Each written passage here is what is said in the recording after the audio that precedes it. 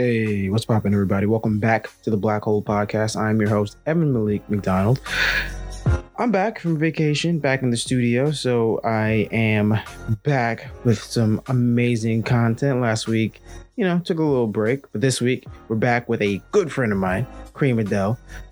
We talk about some chill stuff, talk about Nutella, talk about being an immigrant within America, a little bit about Egypt, and microaggressions.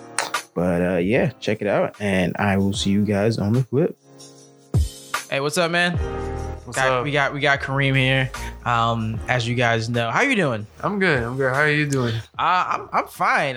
We this is a special episode because we're actually in person. This is a back and forth in person. Exclusive, Typically, exclusive. Typically we do it over Skype or Zoom or a VoIP app. But like this is in person. Kareem, I caught Kareem, good friend of mine, coming from a doctor's appointment. He's Just all good. Regular checkup. Yeah, it's a regular checkup. He's all good. How you doing though? Tell us about like who you are, what you do, and yeah, just a little fun festival, fun fact festival.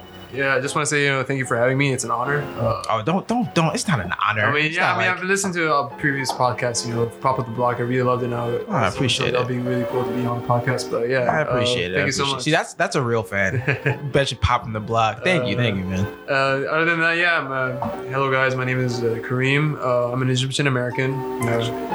Graduated Emerson College just like Evan. Although like 2019, so like a whole year before this whole Jumanji year, as people would say. Call it Jumanji. Jumanji, yeah. Just to be on the safe side. Funny. So somebody like rolled the wrong die. Rolled the wrong dice and played the wrong characters. But I like to call myself as a casual creative right now. I like to explore, many different things, try out new hobbies, experiences. I do consider myself as a self-advocate for a pro Nutella enthusiast, I would say. Okay. Because I got a firm theory that, Nutella on anything is good. As long as anything that's sweet, desserts and stuff like that. With Nutella, I respect that it exists. It's just not my thing. It's just like, I get it. I understand it. Don't get me wrong. I just don't like it. It's not like I hate it. I don't hate it. I'm not a Nutella guy. Yeah. It's like, I don't know. Like some people wear trench coats. There's nothing wrong with wearing trench coats. For the most part. I mean, some people are weird with trench coats, but like, it's not my thing. I'm not going to really wear it. If I wear it. It's fine, but it's just not what I do. That's my whole thing with Nutella. I don't like hazelnut, right? There's hazelnut in Nutella, right? Yeah, there is. Yeah, it was actually, so the interesting thing is that I read one time about like the history of Nutella, and it was made based on an accident. Like some guy, like chef, I think it was in Turkey or I don't remember where it was, but suddenly like the chef mixed accidentally hazelnut with chocolate, and that's how it became Nutella. So you always get like the nutty flavor and something like that. But at the same time, so I know I get like Nutella is also like too sugary, to kind of be like just like with regular candy, but my thing is my theory is that if I would look into it, like I consider Nutella as like a ketchup for like desserts. Okay. It goes well with like other desserts. So if you got Oreos, you can dip it in Nutella. Okay. If you got like pancakes, drizzle on Nutella. The ketchup of our producer Jamie hates ketchup, by the way. Really? She hates ketchup. She calls it the period of a tomato. Damn, that's our producer, but she calls it the period of a tomato. I mean, there's also natural ketchup if you buy like from Trader Joe's or Whole Foods. It's like more natural than like getting Heinz and stuff. I like ketchup. I love ketchup chips. I don't know if you've ever had ketchup chips, but that's me. I don't like Nutella, but I love ketchup chips. Have you ever eaten like scrambled eggs or like omelet with like ketchup or like sriracha? That's an abomination. I would put sriracha on it just like give it a little bit of spice. Sriracha, I do sriracha, but like there's a thing where people will just put like ketchup is just for a specific thing. Like people put ketchup on like their baked potatoes and they put it like it's just there's some on their chicken. I've seen people put ketchup on chicken. Like, you're wrong. I mean, it depends on the chicken. No, like if it's fried chicken, like chicken tenders and like that, yeah, I would not even chicken. Chicken tenders maybe. Yeah. But like with chicken tenders, that's why you have the sweet and sour sauce. The honey mustard should always be the go-to for chicken. Would you chicken put nuggets. ketchup on pizza? No, who does that? Do you I mean, do that? sometimes it tastes good. Like, I mean, here's the thing. It's a thing that we have. Like, it's the thing like I do back home. Like, and when I go to the North Coast and stuff like that, you know, just put like some ketchup on the pizza. It tastes good. You know, it's not like the regular thing that I would do, but every now and then, you know what, I can just try it out. Well, okay, real quick. You said when you're back home. Where is home? What do you mean? So yeah, home. I consider it home in Egypt. Okay, you know, I'm from Cairo. Okay. So basically, the only place most Americans know in Egypt. Yeah, the pyramids and stuff like that. Yeah. The mummy. Yeah. The mummies and like that. And like, have you seen the movie The Mummy and stuff like that? I'm like, can you read hieroglyphs? I'm like, yeah. There's like subtitles, you know. Has anyone asked you that? Yeah. Read hieroglyphs? I remember. Yeah, one time like they were asking me, have you watched the movie The Mummy? I'm I'm like, so can you understand what the language that they were talking? I'm like, there's literally subtitles. It's all gibberish because it's a dead language. Like but yeah, it's funny. But what do you think? Do you think like hieroglyphs is like the first emojis? You know, how it's all started. Here's what I think. I used to be like an Egypt file. Like I used to love ancient Egypt. Like it was like I was just so interested in it when I was a kid. I had like the books and stuff, and like I still have books and stuff. I don't know. It's a dead language, like you said, but it's cool. Like it's like comic books. It's like the original comic book, and it's super dope. But I feel that it's like when people ask me to translate the Boston accent, it's basically the same thing. Like it's the dead. Like I remember what was I? I was at a superstore. No, I was at a corner store, a bodega, and this is like right after one of the protests I went to. George Floyd. George Michael's the singer. Right after the George Floyd protest, after the Boston protest went crazy, like the cops gassed us, and I like walked into a bodega, and some heavy Boston guy was like talking to the store owner and just being like, I don't know why you gotta do this. That's a terrible Boston accent, but like the dude talked to me, and I straight up didn't know what he was talking about. Like I couldn't understand this man. What? And listen. The thing is, I'm from New York City, and the accents aren't that similar, but there is some similarity to it. But you can still understand the New York accent. Like what's the difference between the New Jersey accent and New York accent? I find it hard to like. So there's three accents in this scenario, right? There's the New Jersey accent, and there's the New York accent, then there's the Philly accent, right? My family's from New York City. I'm from New York City. I have a heavy New York accent, leaning towards a New Jersey accent because I've lived in New Jersey. Yeah.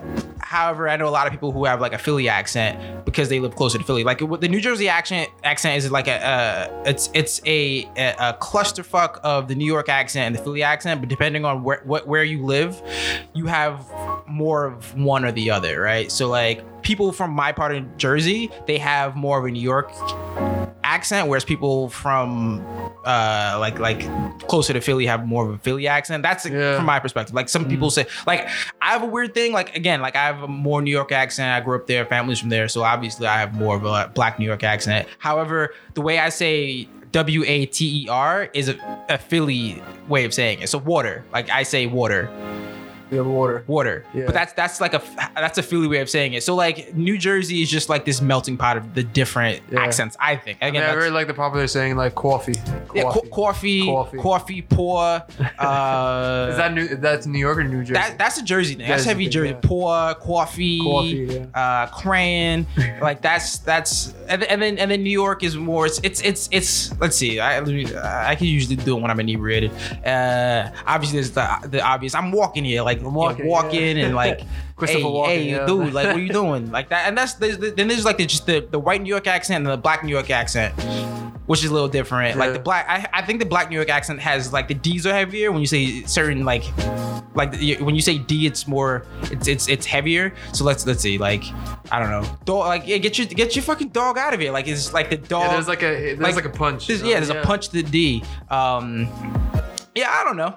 Just I'm just super interested in like regional accents or just accents in general. Do you think do you think there's an encyclopedia of like accents and stuff? Encyclopedia of accents? Yeah. I mean, people major in it. Yeah. You know, people have majors. Really? Yeah. I know there's like obviously like voice acting coaches. Yeah. Like that. They're like the living encyclopedias of accents. It's crazy. I mean, I don't know. It's just weird and interesting. Like I've lived in many cities and everyone has like a specific accent. So speaking about accents, what do you think? What is your opinion in terms of like how you can have like American actors play British characters versus vice versa? What do you think of that? Okay, so what's dope is I actually watched the video about this maybe a couple days ago. Yeah. Because if you guys know film, American actors typically have terrible, shitty British accents, but British people have like great American accents. It's super weird, and I think like some of them, they were like Valley Girl. So one of the things that one thing that the coach said was that typically Americans with good British accents live in Britain, whereas British people with good American accents live in America. But what you see is because of Hollywood, most British actors move to America, to LA, to be in Hollywood, and that's why they're acting so better, and that's why. But like, no, there aren't as many American actors moving to Britain to do film. Yeah, exactly. So they just do whatever that's available to them. They do what they know, and they know what's in LA. So like, that's why you have so many British actors doing great American accents because they live in America. Yeah, like for example, like when the Man of Steel, Henry Cavill. Henry Cavill, like I didn't know that he was British. Yeah, and like he was considered. I think he's like the first ever British person to act as Superman. Yeah, which is really cool. Yeah, but it's because he lives in America. That's how it was explained to me in this video. He's now playing a lot of like English, like American like accent characters. I mean, let's see. He played the Man from U.N.C.L.E. He played Superman. Yeah. He played also in Mission Impossible, the agent Mission Impossible. Yeah, and Fallout, also The Witcher, like which was an American accent, right? Yeah. I haven't seen the series, but I'm assuming it's like typical, like based on that time period. Yeah. He had an American accent in that one. I believe. I know in the game there was an American accent, but again, like that's super cool. Yeah. You know, like I don't remember any movies. I don't remember other than interviews. I don't see him doing a British accent. But again, he lives in America. It's only it'll be only like in the interviews I've seen him British accent typically. I mean, there are some rumors they're still figuring out who's gonna be the next James Bond, so maybe we'll see him. I mean, he was actually, I read like an article or something that he was not chosen, but he was like one of the choices back before getting casted as Superman. They considered him and like that, but he was like at the time, I think based on the producers are saying that he was like too young for the role at that time. But right now there's now like an open list. I would like, who do you want to see as the next James Bond? That's a good question. I honestly, okay, so here's my thing with James Bond. Yeah.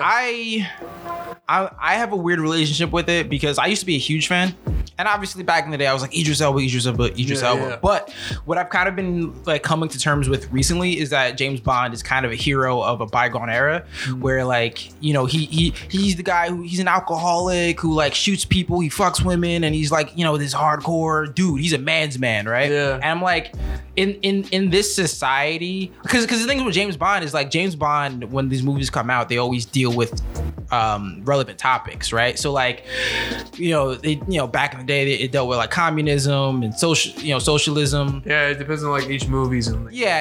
And more recently, we have movies about, say, I don't know, about. I cannot. What are the themes of the new James Bond movie? Whatever those are, they're relevant to today's. I mean, the new one. No Time to Die? Yeah, No Time to Die. I believe the antagonist is like this multi-billion-dollar tech guy, right? I think like, so, yeah. Something like that. And so it deals with these modern issues. However, I don't think the character evolves with our modern sentiment of what is acceptable / what we want to see. So there's a conversation about that. James Bond should be a black man. I think that's true, but also I think there should be some type of cultural change in how this character operates within the world. So like, I don't know, make him gay. I don't know, make him a woman. Like, I mean, and in the new one, 007, the agent handle is a black woman. Yeah, it's not James Bond, but it is 007. It's weird. It's like I feel like it's kind of a cop out, but like, I don't know. That's my little thing on James Bond. Like, I just feel like, is it still relevant in our society where we have these conversations about like toxic masculinity and like, substance abuse, mental illness? Like, James Bond, should he still be like the man's man? because he's a boomer. James Bond's a boomer. Like we don't. James Bond is like a hardcore boomer. I want to see a Zoomer James Bond. He's like, instead of like flying out, like instead of like fucking flying out to Russia, he's like making TikTok memes and shit. Yeah, just like the James Bond, like the opening video, vlogs of like his submissions. And stuff like like the opening James Bond, like the video is just him doing the Renegade on TikTok or some shit. You know the interesting thing is that as soon as they announced like No Time to Die, the movie, I decided, you know what, I want to create a list of like James Bond films I want to see all the way like from the Sean Connery age up until like now. And there was like, I did not know that there was a James Bond movie like set in space. It was by what's his name?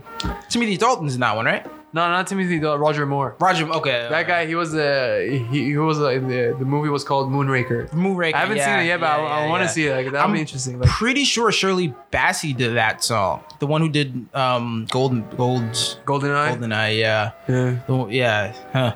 Although I grew up watching, Pierce Brosnan as we all, I respect Sean Connery, obviously. He's the one who started it all. Even though he's a terrible person. Did you know that he's a god awful person? Really, in real life? He had in real life, he had an interview about hitting women. He was like, you don't wanna hit her. I'm trying to do a Sean Connery accent. He was like, when you hit a woman, never close fish, always open hand. Damn. Like he had this whole a whole interview. And the interviewer was a woman, and she was like obviously upset and pissed off. She didn't want to do it, but like, there's a lot of things that's going on right now. That's truths that are speaking out. Like even like we were talking about like a couple like last weekend about that whole Ellen thing, and then suddenly like I would just scroll down on Facebook and I saw like from different like like Unilad for example, and suddenly there's like articles writing about there's an investigation going on. Well, because of the harassment and all that, of like coworkers and like. Yeah, and which is crazy. For the audience here, Kareem and I are both in the film. I was about to say we're both in the film industry, but we're like film industry adjacent, I guess. We've been in the film. Yeah. We've worked in the film industry, and like we both went to ELA, so we got like what a similar like experience would look. Not similar, but like what it would look like working in this. Field, So we both like we've had positions in the film industry, and like.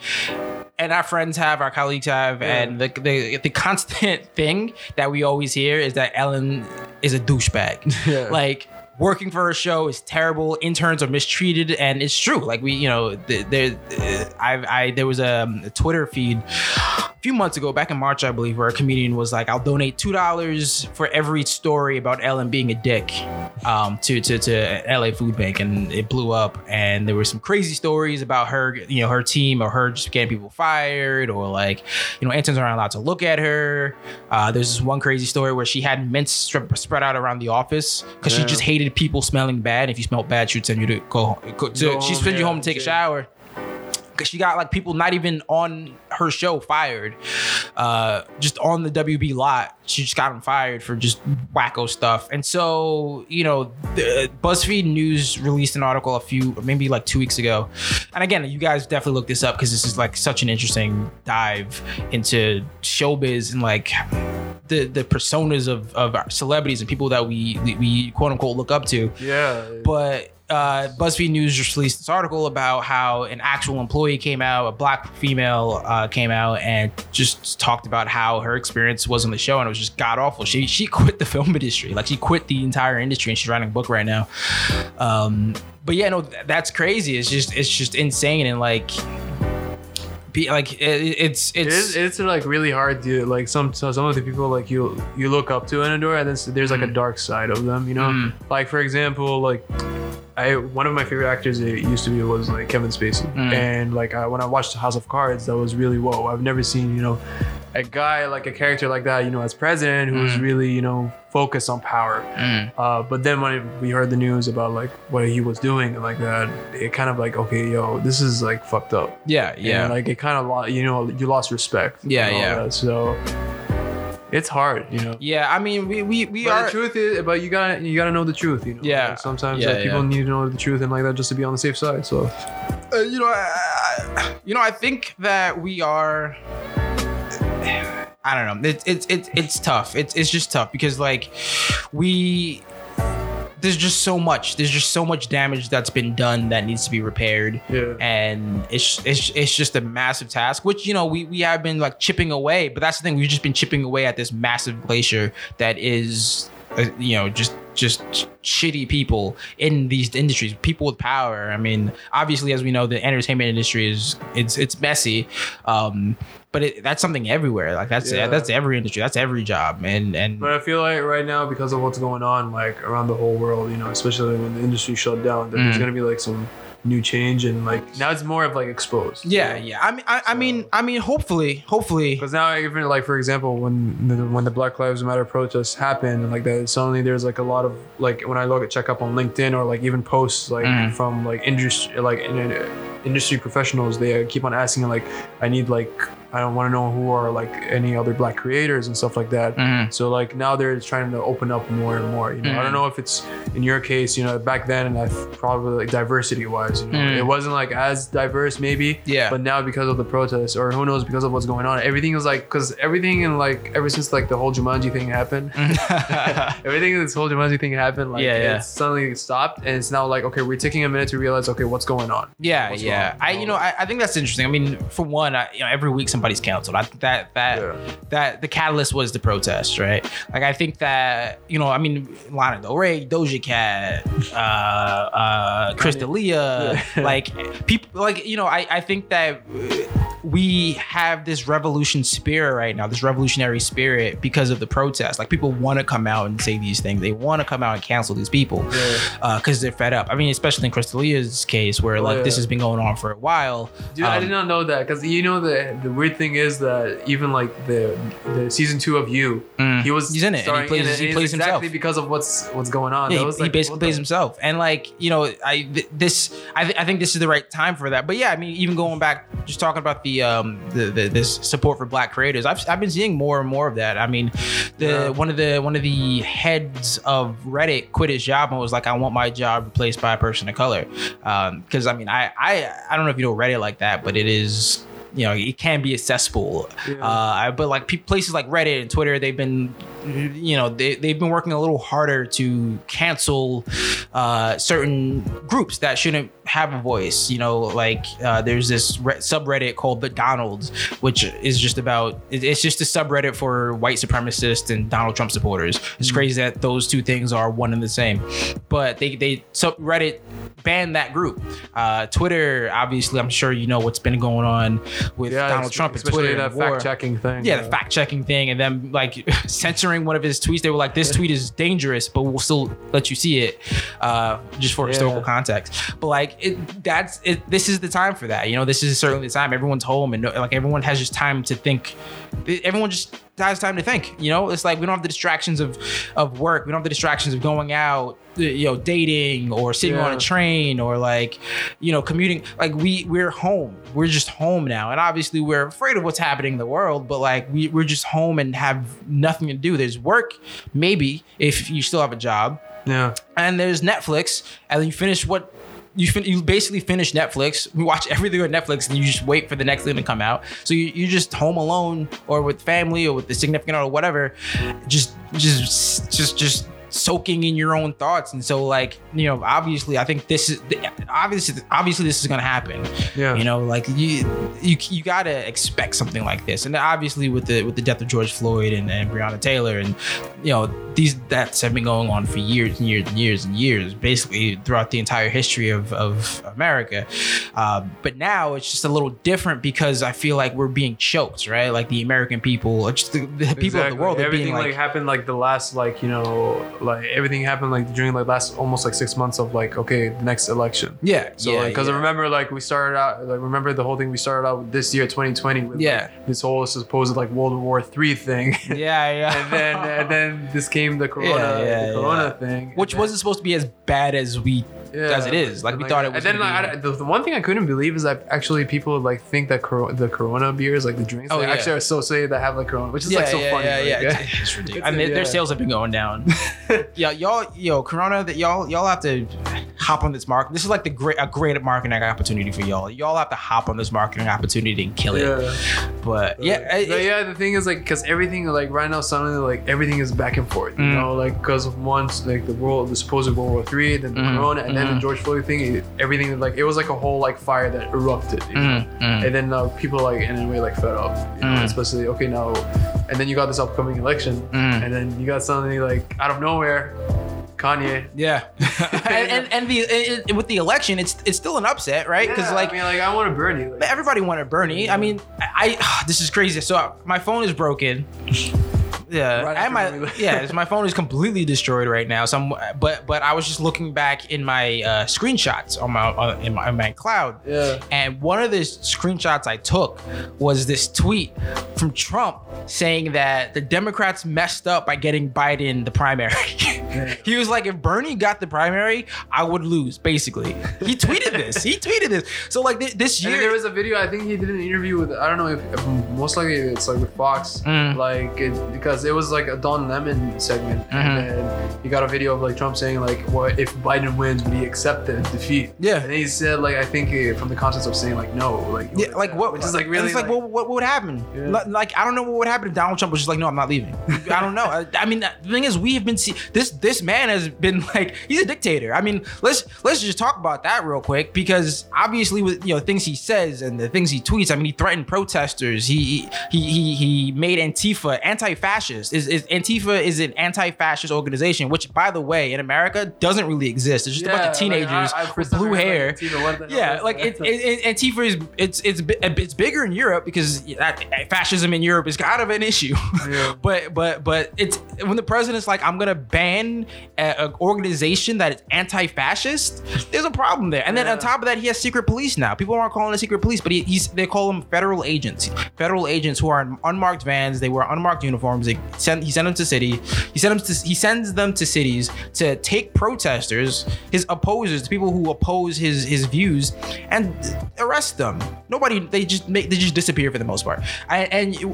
He's leading up to a dictatorship, and then TikTok.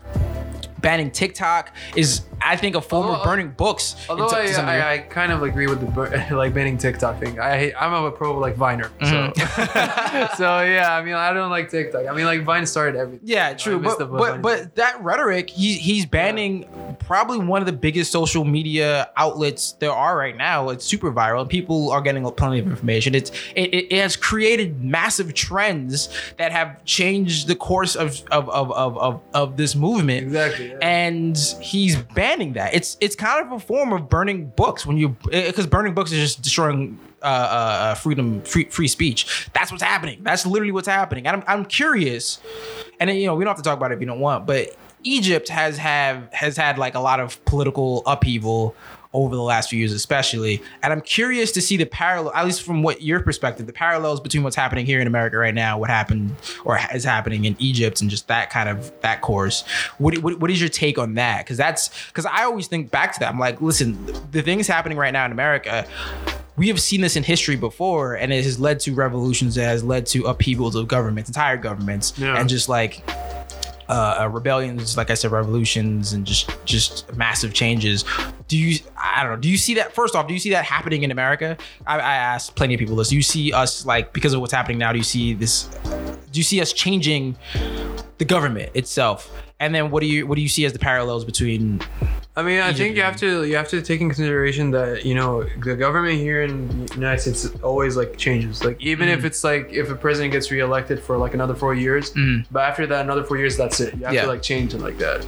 So it's just that, the reasons behind like the 2011 Arab Spring and like that is because you had like people for so long in power that needed change. So it was kind of like at that point, maybe it was like really effective compared to like here. It's also effective, because like now you're like, with just like what's happening with the Black Lives Matter protests and all that. Now you're demanding more people, like just like what it opened up suddenly, like entertainment industry like professionals, they wanting more Black voices, right, and stuff like that. So it's hard to like compare, but there's definitely some similarities between like how it all started. What are the building blocks leading towards like people's frustrations and stuff like that. That's how I would say, yeah. So do you? I mean, some people I've talked to think that a civil war is coming. I mean, I feel the same way. Honestly. People, I mean, I don't think it will. I don't think Americans have it in them. I don't think the right. I think Trump supporters have it in them to like go crazy. But there are like, I don't know, to be honest, I think I've heard like there's some Trump supporters that resist. They they regret, like voting him in the first place and like that. But it could happen. Like, I don't know, maybe. I think America is too big. I mean, people don't know, like, people don't realize how massive America is. Like, we're one country, but like we're like almost a whole continent. It's a whole, it's basically it's the width of North America, right? Like half of it. Yeah, it's like basically half of North America. It's a massive country, and regionally things are so different. Like I've lived in New England. I've lived in I guess the tri-state area. I lived in Southern California. Yeah. It's not like I'm going to a different country, but it's like entirely different. Like it's an entirely different world to some degree. And I think that this country is just, I think personally, too big to do like an actual civil war. I think maybe, and I believe I had this conversation with Luke, a previous host on the podcast, that we're in this kind of cold civil war, right? Where like no one's gonna get shot. Let me rephrase that. There isn't gonna be battlefields, right? People are gonna die. It's not gonna be like people are gonna bring out batons and like guns and like that, people will die. I mean, people have died, but like I think that right now we're in this weird place where it is a cold war between ideologies, and it's just so drastic between the left and the right, the progressive and the moderate. Like, it's mostly through like the typical like action of like Cold War. I think it's most likely right now is going through like typical protests. Protests and like that. Yeah. Whereas like, I mean, the craziest thing, like even for example, like was it in Michigan or somewhere that suddenly you got like a lot of like like I think Trump supporters, they had like rifles and stuff like near like the building because they didn't want to like put on face masks or locking down the state. Sorry, so it was locking down the stadium like that. Even though there's like cases going up and like that. Yeah. Whereas now you got like also at the same time you had like nurses blocking the pathway or cars like of Trump supporters so that they can like go ahead and try to just treat like their patients like that peacefully and like that. So it's kind of in a way like it's like kind of like it's just like what you said, like cold civil war, but it's gonna be more in a modern way. So it's like more through protests and like that. It's not gonna be like an actual like battlefield. Yeah, no, I doubt it. I mean, it is gonna be a battle of ideologies, and let's be honest, I don't want to berate anybody, but the right is just so dumb. Like 5G, like people truly believe that 5G is causing corona. I can't believe that. 5G, I mean, oh god. I don't know how they do it. Maybe, I don't know. Why? Because there's this fake scientist on YouTube who said it. Like, that's it. There's some fake, this dude on YouTube made like a 10-minute video being like, well, what happens is 5G waves make cells poop themselves and creates coronavirus, basically. It's so dumb. Flat Earth, like it. I mean, especially right now with the corona thing, we don't know what's the exact like source of it. Like, at the beginning it was it started in Wuhan with the markets, and then suddenly now there's like an investigation going on. Like even like they're saying that it could be like in a lab, and I think it's all like confusing. I'm gonna say, and this is what I believe, because like I'm a nerd. I watch a lot of documentaries. I read a lot of stuff. Yeah. I think because this has been now, I mean, conspiracies, I don't know. I like from the surface, came from wet market in Wuhan. Wet markets that's more believable. Yeah, they are known for having diseases because, I mean, even you look at just human history in general. When humans first created cities, which had plenty of people moving in, animals moving in, humans and animals in these small confined unsanitary areas create disease. Like that just happens. These wet markets are the same thing. It's just lots of people, lots of animals, lots of like blood and fluids from every species all coming together. It's not very sanitary. This is what happens. Is a disease, it just spreads, and I think that's just it. It's just, I don't think it was created in a lab. I think just humans just we don't see the future. Like we don't care to worry about what's going to happen. We just sit here in the now. It's just convenience, and this is what happens. And especially with climate change. And the thing is with the wet markets, like the only reason that they really existed was because of famine, right? Like the famine in China, so the Chinese people had to eat whatever they can get their hands on. Yeah. Right? That's why they're like, oh, Chinese people eat dogs. Well, I mean, for one, that's racist. Chill with that. But also, like, it was a famine, right? Like when there's a famine, you eat whatever you have to survive, and that was the wet markets were from that, and they still exist. Honestly, this should be changed. I mean, China is a very wealthy country now. They don't need wet markets. Like they can change that to keep the world safer, because I believe there was another SARS came from China, from a wet market, which was another terrible disease. It was another version of coronavirus.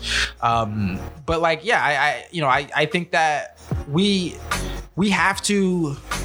I feel like, right now, these times, we have to put like all political perspective aside and just work together as like treat each other as human beings. Yeah. Because this is right now like a health crisis. Yeah. Yeah. And we should like stop, blaming, where it started or what, this and that, and because fortunately there's because of like even during this Trump administration there's like a lot of hate crimes, especially right now with the coronavirus thing. Now you got like a lot of like Asians getting a lot of hate crimes, which is like unfortunate. And it's happening in China too, where Chinese people are discriminating against black people because the government is saying that coronavirus came from Africa, so they are banning black people. Which is actually, the thing is, like, back when they started recording all the data, Africa was like the least that had number of cases at one point. Yeah. Africa was like the last continent to get it. Yeah. And what's crazy is that like they're banning black people from like restaurants, like McDonald's. They're like forcibly evicting black people from there. And the thing is, like, we are so quick to point our finger at people when there's a problem, right? Before we even like know ourselves more. Like we have to be careful also. Like, like you have to think carefully before what you're getting into, or like your specific stances. Right. And the thing is, like, I think when it comes to crisis, it shouldn't be you're at fault, pointing fingers, being like you're at fault. I think the first thing should be solving the issue. That's the same thing with climate change. I mean, every country is bad with, well, not every country, but most first world countries are bad with climate change, right? But everybody wants to be like, oh, it's America's fault, it's China's fault, it's India's fault. When in fact, how about this? How about we just chill for a second, realize the facts, and the effects. If you don't believe in climate change, whatever. Just first off, let's focus on energy, right? Like we all know that oil and coal are running out, right? That it's running out. There's a limited amount of that in the ground. We can't remake it. But what we can do is we can utilize wind power, wave power, sunlight. We can utilize these cleaner energies that are, one, safer for the environment, prevents cancers and such in environments where they build these plants. Yeah. It doesn't eliminate jobs. It just changes jobs, right? You could train people to build solar panels, train people to work in these new facilities. It's actually also at the same time it's healthier if you work in a healthier environment. Yeah, exactly. Like obviously I'm assuming that if you work in like those coal and stuff like that, all the smoke that you inhale is really cancerous. It's called black lung. There's a name for it. Yeah. Black lung, because your lungs turn black working in coal mines. It's like, with cigarettes and stuff. Yeah, but you know what isn't a thing? Wet lung is a thing. But like water lung working in a river, and obviously it's all financial. It's capitalism that's kind of driving everything. I mean, Saudi Arabia, they're gonna kill me, but like their oil business, it makes them rich. Like that's where they get their money from. It's like if oil went away, would they have as much money? I don't know. Maybe if they invested in solar power, but maybe, I don't know. They're gonna kill me, but but that's the first step. We have to stop pointing our fingers at people and being like, you're at fault, and just be like, listen, these are the facts. Let's fucking change them. Exactly. I mean, methane is also a huge, probably it's the biggest impact on our environment. I don't know if you ever had Beyond Meat, but that's just delicious. Let's just switch over to Beyond Meat. That's my thing. I love Beyond Meat. It's pretty good. Please sponsor us. Well, what's Beyond Meat though? It's fake meat, but it tastes like real meat. I gotta make some for you. Yeah, I gotta try that. Because what they do, it's crazy. It's plant-based meat, but like somehow they were able to add like that irony taste to it that like is in meat from the blood. Like they add like this weird this iron taste. You have to cook it. You can't eat it raw. That's another thing. But like it straight up tastes like meat. Like it's the best plant-based meat I've ever had in my life. And I used feel to like be the closest like burger or veggie burger I would have was falafel. yeah. Have you've tried falafel? Yeah. Something like that. Like the interesting thing about that is that here they use it with like chickpeas, while as like back home they actually use it with like fava beans. Okay. So it's a different way. Different it's flavor. almost a similar taste, you know. Which do you like better? I mean the classic. So. Okay. you always gotta go with the classic. Yeah. But yeah, definitely I would like to try the Beyond Meat. Okay. Yeah. No, it's absolutely amazing. I'm a huge fan of it. Do you like what's it called? Tofu? No. I tried to. I've tried to so many times. It's just not my thing. I feel like with tofu, you need to put something. You need to add something to it to make it taste. Well, tofu is like a sponge of flavor. That's what they explain it as. But like, it's still not. You still know it's tofu. It still has a soy flavor, and soy isn't very good for us either. It uses a lot of water. It's not great for the environment. Yeah. Like I miss me with soy. I'm good without that. Miss me without tofu.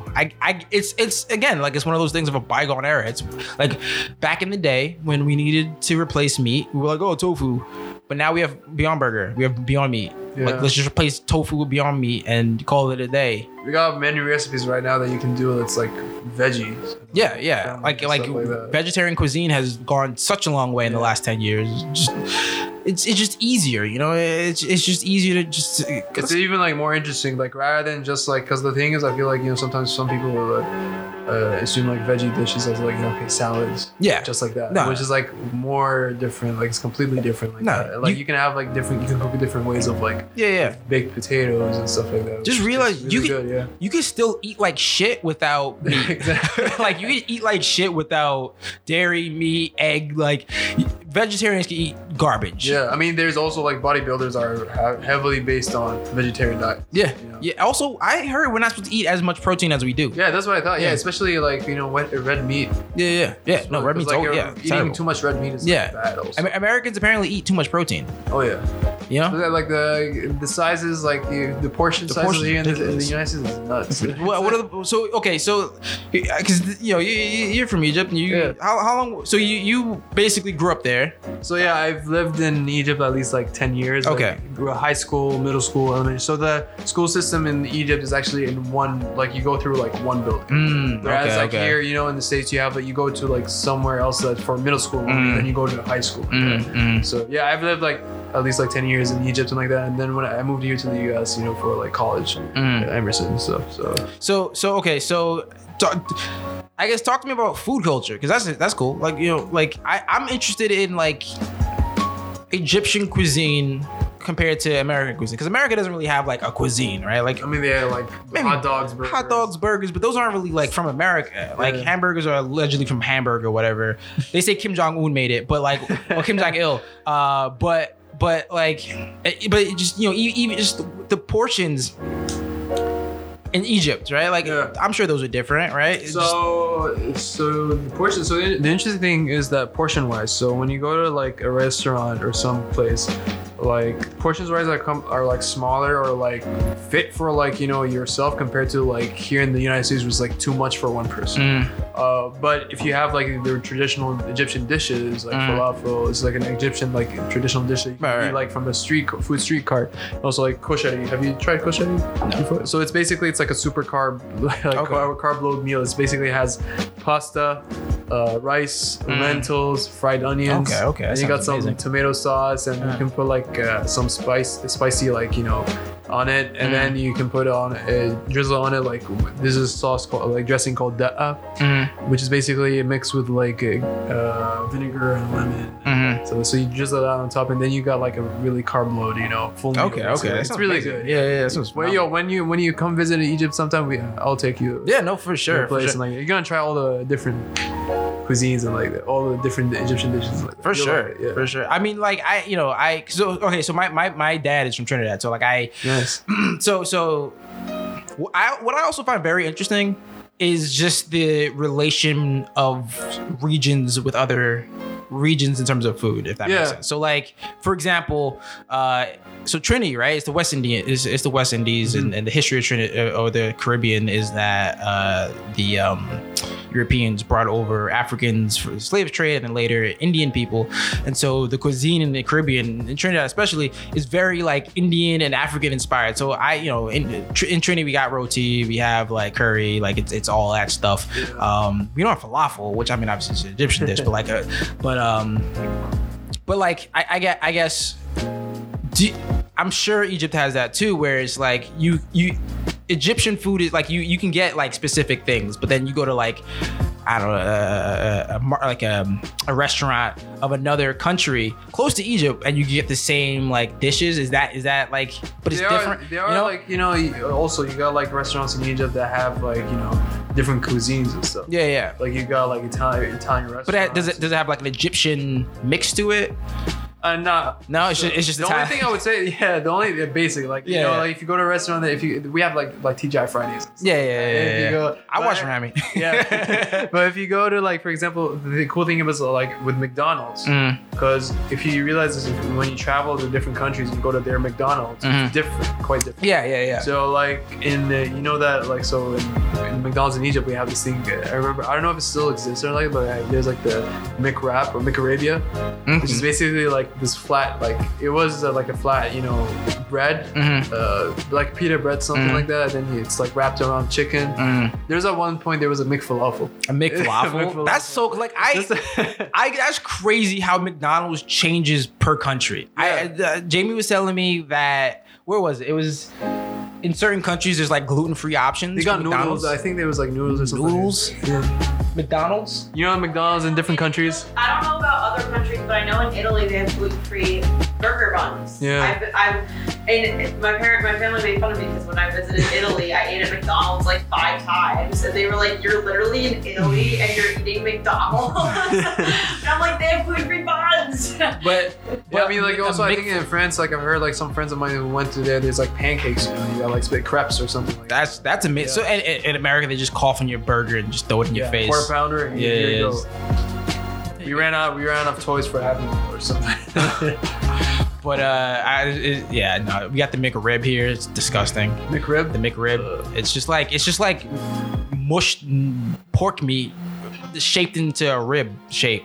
It's so bad. I don't eat pork, so neither do I. I don't eat pigs, but it's so. But yeah, that's super dope. Like I just that always just makes me. I'm always interested in that. It's just a weird niche where I'm like McDonald's everywhere is just so different. Like there's like different little things that relate to the culture of wherever they find themselves. You always gotta have like, okay, so like McDonald's is an official American, you know, restaurant, but at the same time, you know what? Let's put like some like, you know, something that's within from the region, you know, our own like style.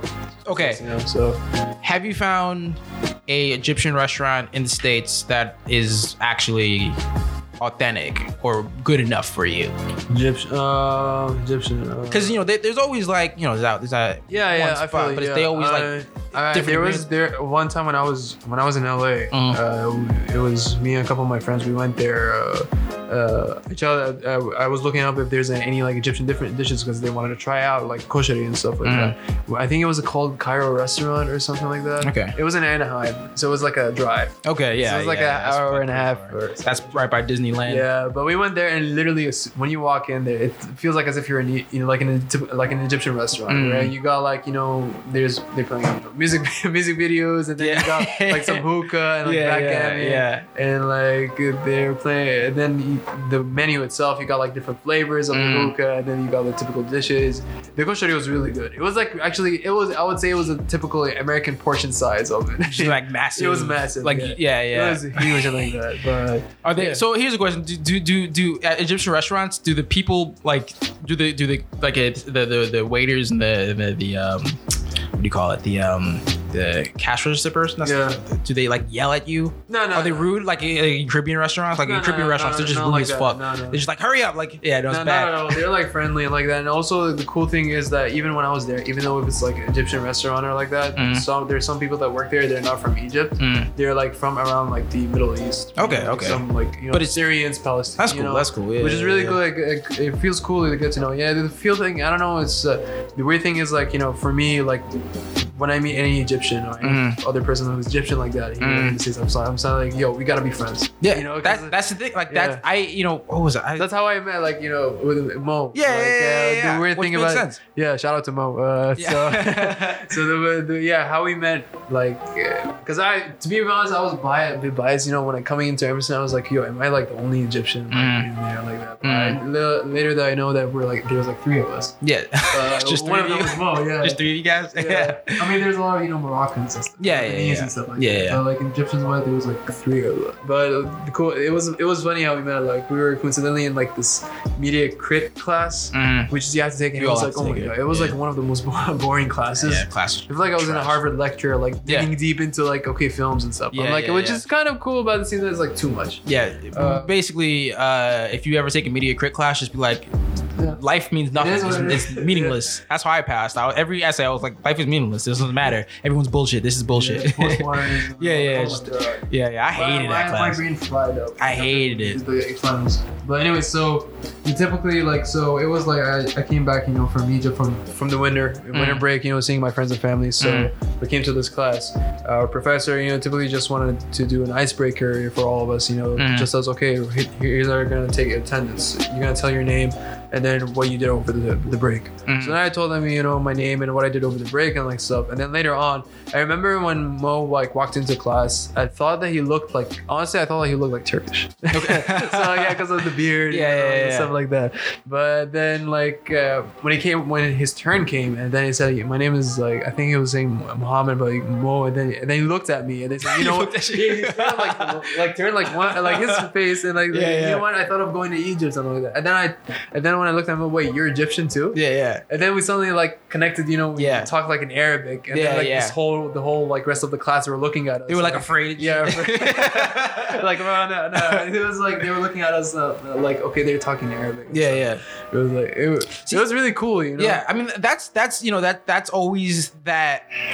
I had talked about this a couple episodes ago, where that's always like it's the marginal connection, right? Where like I have the same situations at Emerson as well, specifically because Emerson is a very white school, and like I've had that experience with Black people, right? Like one of my close friends, one of my close friends from Emerson, Stan, who was on the first episode. I think we talked about this. We met at this weirdo transfer connection thing at Emerson College, and you know, obviously we were the only 2 Black guys there, so we had that connection already. But then he mentioned that he went to the same community college I did, at the same time I did, and we never met. And so there was that huge connection, and since then we've been like super tight. But that's always that connection. Like we always have that connection when we see other people, because that's the thing. We are in a sea of other, right? We're going to Emerson College, living in Boston. We're in a sea of other, right? We are marginalized people. So when we see somebody else who is also of that marginalized group, we automatically have that connection, right? And you and Mo are super tight. I mean, I'm tight with all you guys. Obviously Stan and I are super tight. Again, you know, it is that marginalized connect, right? And so I have a question. Do you have that with other, like, people in, is it only an Egyptian thing? Like, do you have that with only Egyptian people, or do you feel like you have that with people in that region? Because, you know, I guess as a Black person, I have that with every Black person. Doesn't matter if you're from Nigeria or South Africa. That's the question that sometimes I ask. Like, I wonder if, like, also, like, you know, Latinos or other people, you know, when they meet their own, like, you know, from their own, like, culture or like country and like that, would they like automatically connect? I mean, for me specifically, I would say yeah, because like in a way, like you know, the first year coming here, obviously like I was like homesick and stuff, so it's like really hard, and like especially here in the United States, it's hard to like find, you know, sometimes like people that are similar, like Egyptians, back home and like that. But once you finally like suddenly you find like another Egyptian, I'm like, yo, we gotta like, we have to be friends. We have to be friends. We gotta get to know each other. Yeah. Like that. Like, so I think it works with all other cultures. Yeah. Just, I mean, it's people who are relate, like you can relate to. Because like we as humans, we have to be social. Yeah. So that's and also at the same time, I feel like it is necessary, you know, to like explore and like learn different cultures. You know, learn new people and stuff like that. So. But I mean, I mean, obviously it's super important. I mean, we can't learn about ourselves in the world without learning other cultures. I feel like marginalized people are forced to learn about other cultures. We were forced to learn about white culture because that's just quote unquote standard, right? And for that, I think people in marginalized groups understand the world better than people who are not, right? It's this idea of the double consciousness or code switching, where in order to you need to know how to operate within your own culture and society, but also know how to operate within the majority's culture and society. So you know what you can and cannot do in both cultures, right? And because of that, I believe that we are forced to see the world for what it really is, right? We are forced to see the world at its base, at its very basic structure. It is important, but also I feel like finding somebody of your culture feels like home, and home is super important, right? It's the most comfortable we can be, and home doesn't have to be a house. It doesn't have to be.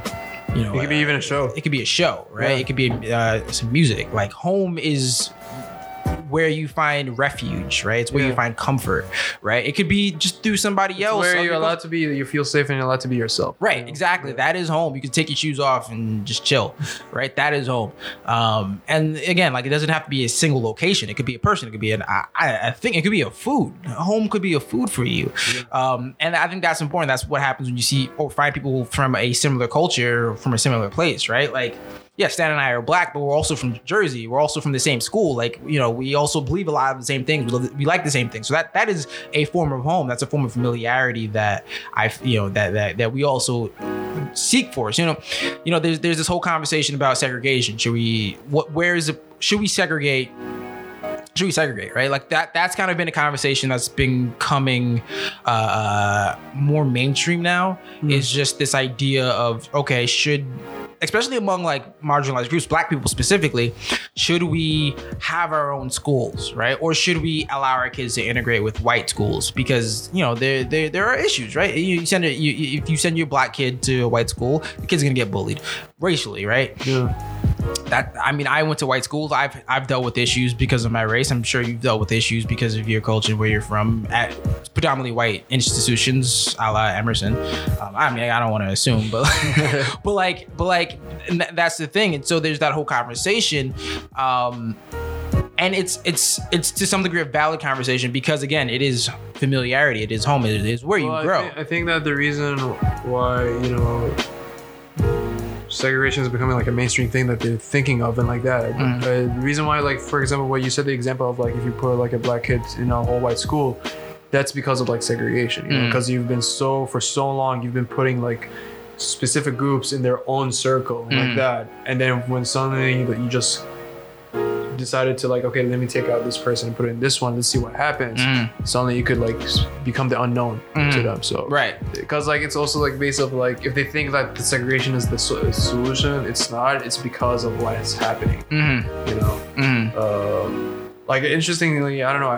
I saw like a video of like I know that Morehouse College is a predominantly black college. Right. Yeah, and then there was like this white student. They made a video of like he's like I think he's like the only white student in there, and then like the interview was asking them about like their thoughts, and the black students like thoughts of like having like a white student in your college. What does it feel like? And it's predominantly black and like that. I don't remember what channel is it, but I know if you just like type in on YouTube like if Morehouse College, I'm sure it's gonna be like one of these guys. But the cool thing is like you got this white kid who's like actually like really interested in this culture and like this history and respects it, and then later on it becomes like an RA and an ambassador and tries to help it, inform people more about this college and like that. And people, they all get along really good. Well, I feel like it's just about like understanding one another, not just like directing them or just telling them you're wrong. Or just because you're different doesn't mean you're wrong. I feel like it's just a matter of like just accepting one another and just like understanding their views and stuff like that. And that's the key thing. Yeah. I mean, absolutely. I mean, that's if that was the case, this wouldn't even be a conversation. Like if we accepted each other for who we were. We'd be comfortable everywhere, right? But, I think that like, in terms of again, I'm not pro segregation. Yeah. Like I'm not out here being like to cut it off. But in terms of I guess it's positive elements. It allows people to I guess hone and accept their own culture and their heritage, right? Where like you're you know yourself, right? It's like you know who you are, and I wonder in your case. I'm curious in your case because you grew up in Egypt. You're like you grew up in Egypt, right? Like you know the culture, you know the people, that's your existence, right? And you came to the States, but you still know who you are, right? Whereas you have plenty of people who maybe come from Egypt when they were like 1 or 2 or whatever. They come to the States, they don't really know who they are or where they're from because of, I guess they become more Americanized. Which isn't necessarily a bad thing. My father became Americanized. He's from, like I said, he's from Trinidad. He came to the States when he was pretty young. He's Americanized. It's not a bad thing, but there's always that worry / concern that like or like an identity crisis. Yeah, like you will like where like you'll have an identity crisis, and I guess I'm curious about your world because let's see how can I break this down. So you're from Egypt, you came to the States, and you've been in the States for what, maybe like right now is going into like 5 years. 5 years. Yeah. So like, do you think that are you more Egyptian, or are you more American, or do you think that you're in this weird limbo middle place where you're like not of one or the other? You're like this hybrid. I would say like I've gone used to like the living of what like living here in the United States and how people work and how people talk and how people like interact with one another. But I always would consider myself as an Egyptian. So you're Egyptian first. Egyptian before, not like American Egyptian. Yeah. But yeah, because like. Just like, because you know how like here in the United States, like culture is really important to like one's identity. Right. I feel like the same way here. Like I'll always, even if I live like 10 years, over there back home in Egypt and like that. That's why I always call it home. It's literally how I was raised and all that. So you're not worried about like going back and being othered because of a little bit. Like once I come back, like visit and like that. I've heard like I know that sometimes my Arabic gets a little bit. Too, like a little bit bad, broken up, that, 'cause it's been a while. I'm talking English. Here like that. I remember one time when I came, like after when I graduated, when I went back in the summer, I started talking in Arabic and like that. Then suddenly some guy was like, "Wait, are you Egyptian or?" I'm like, "Damn it!" Oh no, here we go again. But no, I mean, for me, I've always feel like I have like a personal connection to like. Back over there and here, I love. There are some benefits, obviously living here. Experiences, education, stuff like that. You can get also education in Egypt like that.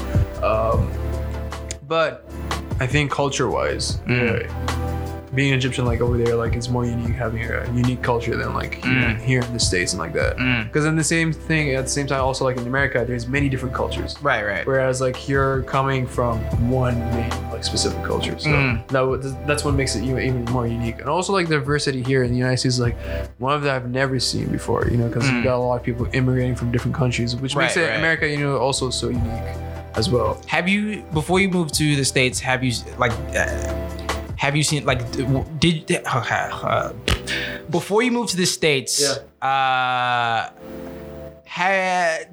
you seen a white person? Like, did you ever see a white person before moving to the States? Definitely. I mean, obviously we had like back in school, in high school and stuff. Like in our school, we had like American teachers. Okay. Because that's why sometimes I get asked like, here, like your English is good. Like, right. You're from Egypt. Your English is good and like that. I always tell them, I grew up like. In your national school, so basically a lot of times a lot of the classes are spoken in English, and then you got obviously like Arabic, religion, and what do you call like studies? Like there's different type of studies. Like we got like history classes, like for learning different histories, like in the U.S. and Japan and all that. But then you got like mainly like Egyptian history studies, and like that's in Arabic. So it's focused in Egypt. Like it's focused in Egypt ideology, but it dabbles in other. Exactly. Yeah. So definitely we had like obviously like teachers that are like from America and stuff like that. We've had like black teachers and white teachers and all that. So I just ask because, like, you know, there are plenty of people who move from non-white countries and they come to the States and like, oh shit, white people. Like, I thought you guys were only on TV. But you know, that's interesting. That's super, because I know a lot of people who went to international schools, and it's just like very fascinating. I mean, a lot of them speak English better than half of the people I know in my life, which is always like fascinating to me. It's just like you in America, you're born and you know you basically learn English. Like, you know, America doesn't have like a official language, but do you have like do you have here in the States that there's like different schools that are like based on different countries? No. Like, for example, like in Egypt, there's a full German school. You got like a full French school. Oh wow. And all that. We don't. Well, and okay. There's a typical American school that looks like you're in America. Like, really? American setting. It's like a theme park, basically. Like it's I think it's backed up by the embassy of the United States. That's interesting. We don't have that, but one big thing is because like there's no like foreign countries.